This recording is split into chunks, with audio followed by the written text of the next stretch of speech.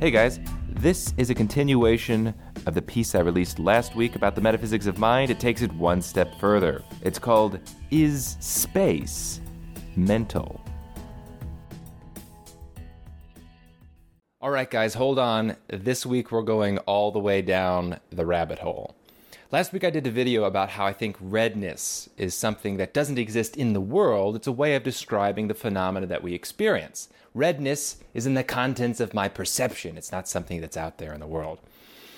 How far does this line of reasoning go? Let's take something that seems utterly fundamental to the physical world. Let's say we're talking about space.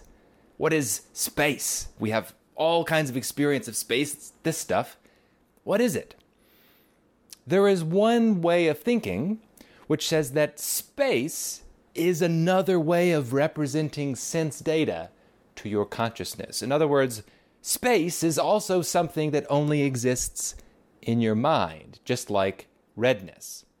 Now, I don't actually have this belief per se, or I have it with some qualifications, but here we go.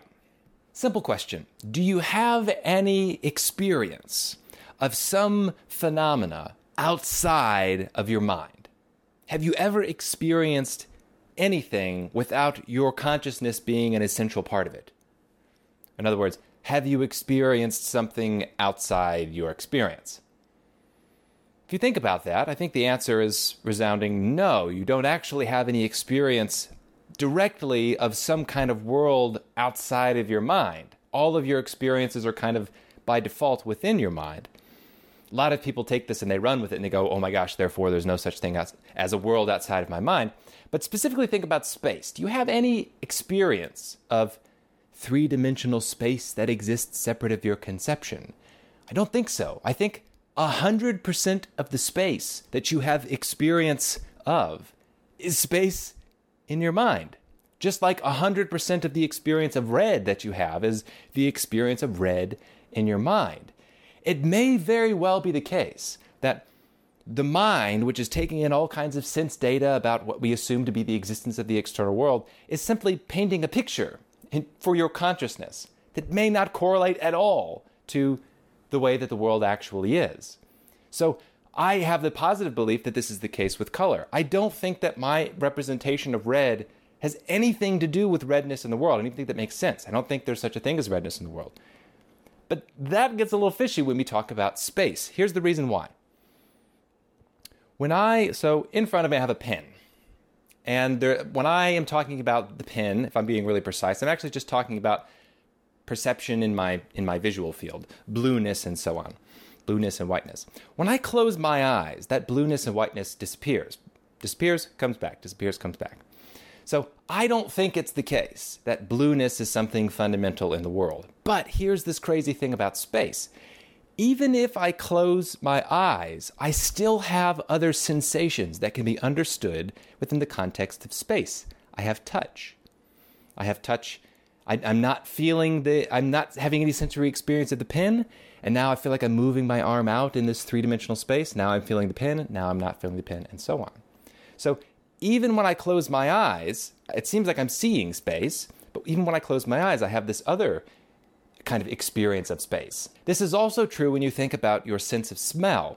When you smell things, they get stronger and they get weaker, and it appears to be the case that this strongness and weakness of smell correlates with being closer to the smell or farther away from the smell. So it seems like this concept of space, this mental representation of space, unifies all kinds of different sensory experiences. It works with sight, it works with sound, it works with taste, it works with smell, it works with feeling. If you feel flames, it seems like the closer you get in this three-dimensional space, the hotter the flames feel. Now, to me, that makes me think, well, it's this common thread through all kinds of different sensory experiences. Maybe that implies it's something that is fundamental in the external world, or what I assume to be the cause of the contents of my perception.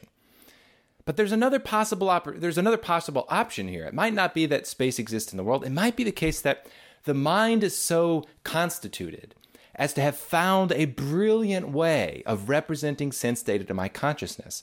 It might be that space is this concept that our minds have come up with, not due to our own thinking of it, just due to the structure of our own minds, in which it can place all kinds of other sense data. It's kind of the context in which a bunch of other sense data makes sense. Our representation of the world seems to work really well. We seem to be able to navigate around and achieve goals that we want to achieve fairly successfully. So this idea, if you follow this line of reasoning, is where people come up with the concept of idealism, the idea that everything is just an idea. There's no such thing as a mind-independent world. There's no such thing as anything else other than ideas or mental phenomena. Now, that might be true. However, I think it's also compatible with the idea of dualism. We have our representation of the world. We have mental phenomena. I think we can be certain that mental phenomena are taking place. And we guess, we don't know, we guess that the reason that we're having the sensory experiences we're having is because of the existence of an external world which is impressing upon our senses. The only option here that I think we can probably rule out is physicalism. The idea that everything is mind independent, or that there's no such thing as mind. I think that is certainly false. You got to stick mental phenomena in somewhere, and either they're fundamental or they have this mutual relationship with the existence of the external world. Last thing I'm going to say about this is answering a question that I get somewhat regularly from idealists. They say, Steve, why bother positing the existence of the physical world? Why not just say everything's an idea? That's the only thing we have experience of is the mental world, therefore that's all that exists. Here's my response.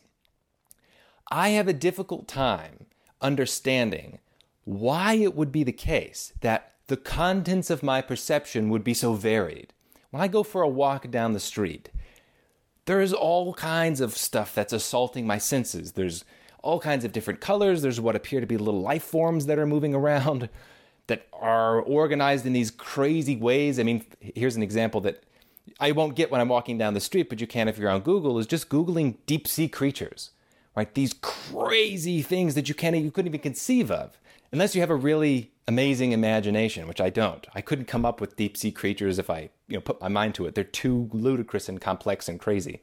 So I find it a more compelling theory to say, oh, well, the reason the contents of my experience are so varied isn't because my mind's just making it up randomly or because all that exists is only minds. No, I find the theory of the existence of the external world, the external physical world, very compelling. So if I didn't have as much varied experience that I have, yeah, I'd probably be an idealist. But the more time I spend in the world, the more experiences I gain, I go, I didn't come up with this. This is not mental. This is totally crazy. This really almost only makes sense to me right now in terms of the existence of some other world. But I got an open mind, right? Maybe it's the case that eventually I'll wind up in idealism. If you're an idealist, put your best argument in the comment section. We'll talk about it. I'm not going to be a physicalist. I think that's certainly false. I'm stuck in dualism right now, but who knows? Maybe someday I'll make that leap to only ideas exist. We'll see.